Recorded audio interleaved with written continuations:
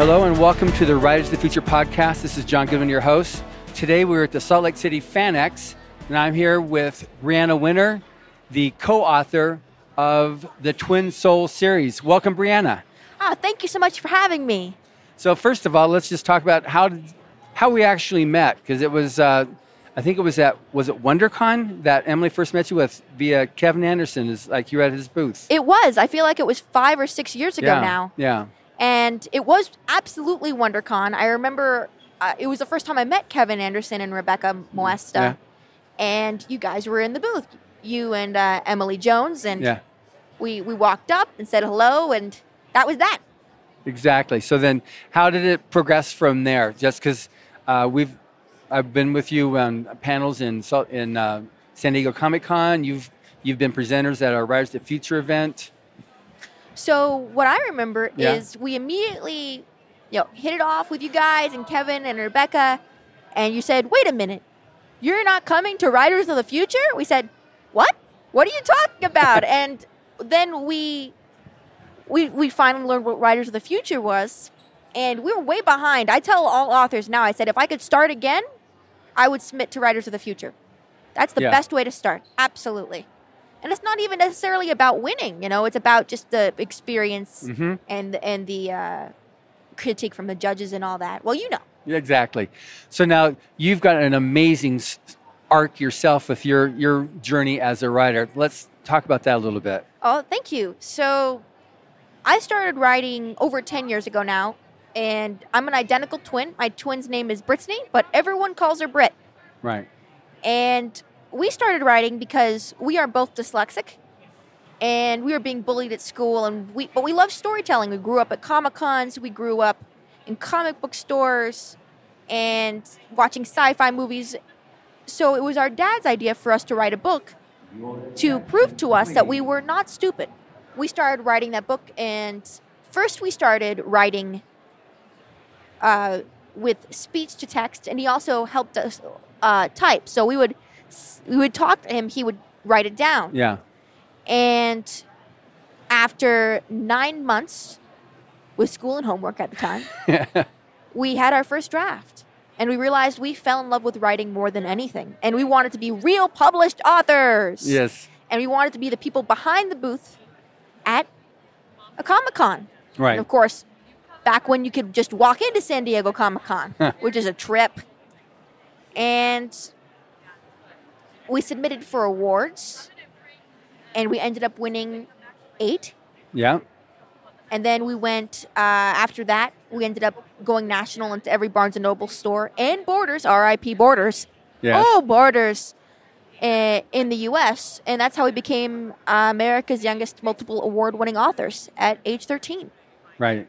And from there, we continued writing, and we ended up opening a 501c3 nonprofit called Motivate to Learn, which we focused on youth literacy, social inclusion, and educating and inspiring others with learning disabilities or any sort of disabilities, telling them that they could overcome whatever they face in order to do what they want to do. Right. And we did that tour for many years, nationally and then internationally via telepresence. Mm-hmm. And we had to be in front of hundreds of thousands of students. And then at the same time, we're working comic conventions. Right. And there was school too? Yes, and we ended up actually going on independent study. Yeah. Because we loved it too much, working too much, and there was just no way to go to normal school and do that. And the principal of the school we were at the time sat us down and said, "Guys, you got to make a choice." And so we made a choice. And then we ended up, I think around 16, we ended up graduating high school. Right. And then we just kept going on our career. And because we were so far ahead, because we started so young, we did take college classes, but we never went formally to college. Right. I think at some point we will. And I think I'm going to do it for something like comparative mythology, or just something I'm passionate about, because I do already have a career set up. Right. I like what Todd did, Todd McCaffrey, my co-author. He went and got his MFA in art. So I may do something like that. I'll just go get an art degree or something for myself, because education is so important. Sure. And now we actually ended up meeting our co-author, Todd McCaffrey, at Writers of the Future. Yeah. We became very good friends, started a writing club, and we talked about art and writing. And then my identical twin, to be 2 years ago now, actually went blind overnight. And when that sort of thing happens, you see very quickly who really cares about you and who does not. Yeah. And for us, Todd just kind of just showed up every day at our door saying, "Hey, what are we doing today, guys?" And we were terrified because if you go blind overnight, there's a high percentage that it's going to be something lethal. Right. And it could be genetic. So we thought we both may be going. And we were very scared, obviously. And so it was just doctor's appointment after doctor's appointment, Britt adjusting to her new life, being visually impaired. And every day, we started to write with Todd. And Todd was there. And I have to say that you and Emily and the entire Writers of the Future team, the Galaxy Press team, were there for us. And we will never forget that. Yeah. We really love you guys. And we started to write. And we started to come up with ideas. We wanted to create a completely original take on dragons, which is actually really difficult to do because there's so many people that write about dragons. I mean, it really captured the human imagination in a profound way. Right. So throughout this process of the last 2 years, we found out that it's not genetic and not lethal. Thank goodness. Absolutely. Britt is happy, and she has a wonderful guide dog from Guide Dogs for the Blind named Davis. Mm-hmm. You met Davis, right? I've just seen all the different pictures, all the different videos. You got to meet Davis. He is such a good boy. Yeah. He's a very serious dog. Yeah, he loves to guide. He likes counter surfing. But I'll go back to talking about writing. Yeah. With Todd, we ended up creating more than one series idea because we all get along so well. We created the name McCaffrey Winner as a pen name, so it's the three of us writing together. And we have a historical fantasy novel set after World War I, which our first draft we just completed a few days ago. Right. But the series we have out now is the Twin Soul series, and that was really our light through a very difficult time. And I really think when people read it, I think they could, and I hope they feel the sense of joy and wonder and love we put into this series because it was when we were going from doctor to doctor's appointment, we were writing this for the love of writing and the love of each other. And what we ended up deciding to do with the Twin Soul series is, we've seen dragons with traditional types of immortality. Right. Right? Of course, how cool is that? An immortal dragon. Come on. Yeah. And then we've had dragons turn into humans. Humans turn into dragons. We thought, well, what if dragons cannot achieve immortality in the traditional sense? What if they need another soul, a twin soul that they must combine with so their magic fuses so they continue on? So it's one body, two people in there, a dragon, a wyvern, another being of great power, and a human. And they're twin souls, which is where the Twin Soul series name come from. Wow. And our series starts out with a battle between an airship, the first ever airship, and a wyvern, which is a type of dragon. The wyvern is fatally hit by a cannonball and drops to the forest below. And our first two books are from two different perspectives, the wyvern's perspective and the airship's perspective. Wow, that's interesting. It's like what Scott Card did with Ender's Game and Ender's Shadow. Oh, yeah. Well, no better comparison than Orson Scott Card. Well, that's awesome. And then now, so that brings you here now at FanX. And so do you find that you're mostly able to excel by doing the convention, or is it this helps to launch and spark sales through Amazon, or you still have the Barnes & Noble? What's your magic? So Britt and I were indie before indie was cool. Right. I remember my first convention over 10 years ago, sitting at the Book Expo of America, Heck, you may even been there. And you would have just said, who's that kid over there? And of course, we thought it was a great idea to show up in costume before cosplay was a word. Because I was 12 years old. I didn't know any better. Yeah. Yeah, you know, that's the one beautiful thing about not knowing what you can't do. Yeah. And the first person that walked up, picked up my book. He asked me, who's your publisher? I said, we are.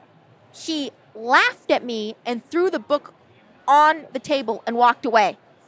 So that's my first experience. And I also like to tell everybody that just to know that when those kind of things happen to you, use it as fuel, because it's going to be a great story later on. Yeah. So we started out differently. We pre-ebook, but now I say that they are symbiotic. Mm-hmm. So we have the reach online, helps with the conventions, would help with online. But we started differently because we started so long ago. So long, because I'm so old. But I think for new authors... You're what, 22 now? 24. Oh. 24, John. It's only downhill from there now. Oh, my God. I'm so offended. That's my Cali girl accent. There's a reason I trained it out of my voice. But I think for new authors, I think what's most important is to learn Amazon and go use Kindlepreneur.com, read anything by Brian Meeks, look into Writers of the Future, and then attend conventions first as a attendee, and then get a table and then a booth. But I think everything now is online, so that's the most important thing to focus on. Okay, good. And then, now you didn't really do the short story thing. You went straight to was it like your first step, were they novellas or were they actual novels? They were books. Our stories bloated up big time, and that's maybe not grammatically correct. Forgive me. Yeah, there are 85,000 words, and we wrote it that way to prove we could. Right. If I was starting again, I would probably start with novellas. I'd probably start with short stories. I would submit to Writers of the Future. I would, attend conventions and maybe join writing clubs, writing groups. Right. There's also the on Writers of the Future on the website. We've also got the podcast. This podcast will be there shortly, but we also have the blog. Yes. And we have a forum, the Writers of the Future forum. Yes, I think I've been referring to that without naming it, but you're right. Yes. It's the forum. It's the support group. Right. I really find that the literary world is a lot more accepting and welcoming and loving than a lot of other forms of entertainment. Right. If you talk to other authors, generally they want to help you. They're nice, down-to-earth people. Most of us spend our time in a room with a cup of coffee or tea and a pet. That's kind of how we spend our time. We spend our time alone. We're happy to talk to people. Yeah. So you got, and I think there's a lot of naturally introverted people that are attracted to writing. Uh-huh. They can be very scary, just getting out there and talking. And the power of something like a forum is that you don't have to see them live. You could just get over your social fear first online and then walk up to them. Yeah, good. And in terms of any tips or advice that you'd like to give for the aspiring writer? Creative writing should be creative, and the core of creativity is joy. So you need to be having fun. And I think that's the secret ingredient for anything good. And it sounds cliche, it sounds silly, it sounds like something you tell a child, but if you think about it, we try to tell the most important things to children in the simplest of ways. Right. So have fun. Write something because it makes you smile or makes you feel.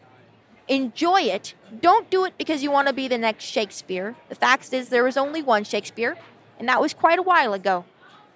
Just do it for yourself and compete with who you were yesterday instead of with others. Good. And if somebody wants to find out more about you, how can they find out about you and your sister? Absolutely. So my name is Brianna Winner, winner like winning, and I am one half of the Winner Twins. So if you research the Winner Twins, we have our website, our Instagram, our Facebook. You kind of have to be everywhere now. Right. And our co-author, Todd McCaffrey, of course, it's Todd McCaffrey. Yeah. If you just put in McCaffrey Winner or Twin Soul series, Uh-huh. our series with him pops right up. Great. Thank you very much, Brianna. And thank you very much for listening to the Riders of the Future podcast here in Salt Lake City. Riders of the Future is a contest that was created by L. Ron Hubbard in 1983 to provide that helping hand for the aspiring writer and artist. Subscribe to Riders of the Future podcast. We're on SoundCloud, iTunes. So stay tuned for our next show. Thank you very much.